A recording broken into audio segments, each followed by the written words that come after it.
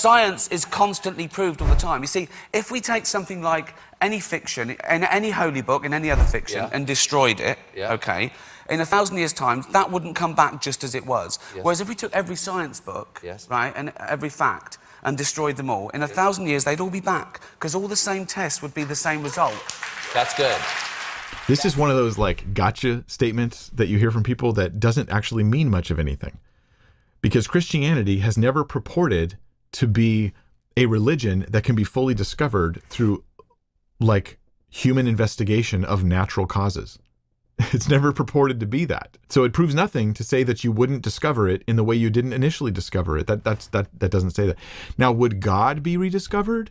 If you could erase everyone's knowledge of God, absolutely God would be rediscovered. People would be out there theorizing about God's existence and arguing from a bunch of different reasons to believe God exists, and they've done this many times in many ways. But would the truth about, like, say, Abraham be rediscovered? Isaac? Would Scripture somehow come back together?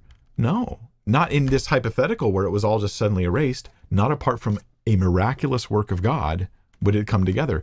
The point is that this just doesn't prove anything. Ricky Gervais is just a silly gotcha statement. Now, there's more I can say on this, which is that science, it rose in human history, not by default. It's not like humans were always going to come up with a scientific method and then start to push the boundaries of it and understand science better and better. It could have happened much, much longer in the past. It arose when it did, partly because Christianity provided an environment and a philosophy that science could be built upon. Now, some might say science has no philosophy, and that's simply not true. You can literally go get your PhD in the philosophy of science if you want. Like science has a philosophy, and scientists and physicists who rip on philosophy don't understand. They are just fundamentally misunderstanding, like, the basics of philosophy. And I'm not alone in saying this. Okay, this just talk to any philosophers out there, any of them, just pick one, and they're going to tell you the same thing. Yeah, so science is based on certain philosophical principles that science doesn't give you. So it's based on the idea that we live in an orderly universe. Does science prove you live in an orderly universe? No, it relies on the idea that you do. So that when you provide an experiment and you do it over and over again, that proves that that's just how that thing happens, right? That this is how the universe functions, by sort of order and design. And if you might feel that the word design is too loaded, but let's just say order and structure and integrated systems. So that is something that Christianity gives strong support for.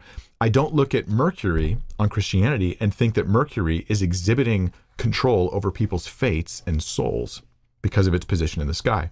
No, Christianity debunks that and says, no, that's just something God made. God is the one in control. These are just his creations. The sun, the moon, the stars, they're just things God made. They're not deities. It's not a magical evaluation of the universe. Even in the Bible, when miracles happen, they're seen as miracles, not as normal happenings. Miracles, not as normal happenings. And so there's others. Tom Holland wrote a book on this, not on this specifically, but related to this, about sort of the impact of Christianity in our world today. And so Ricky Gervais' statement is odd because science doesn't just arise in a vacuum. It came with philosophical presuppositions that were supplied by Christianity and an environment that Christianity very much helped push forward. Does that mean it's the only way science could come around? I'm not saying that. I'm just talking about what did happen in history. So here's the oddity of this statement, is it's very powerful to people. If all scientific knowledge and religion were erased, science would eventually be rediscovered, but not religion, not God. It feels powerful, but it's completely powerless. You're not saying anything. And what you're saying is neglecting the actual history of how science came about. It's ultimately meh, in my opinion. We get these kinds of questions. Christopher Hitchens asked a question he was a popular atheist. Name one thing that a Christian moral act that a Christian can do that an atheist cannot do. And he told others to ask this question. He asked it in all his debates, and he felt like it was a real trump card. And even though you can answer the question that loving God is the moral thing, it was a silly question because it doesn't prove anything. What if atheists can do all the same moral things a Christian can? Like, what does that mean? We're not saying Christians are superhumans with abilities and powers other humans don't have.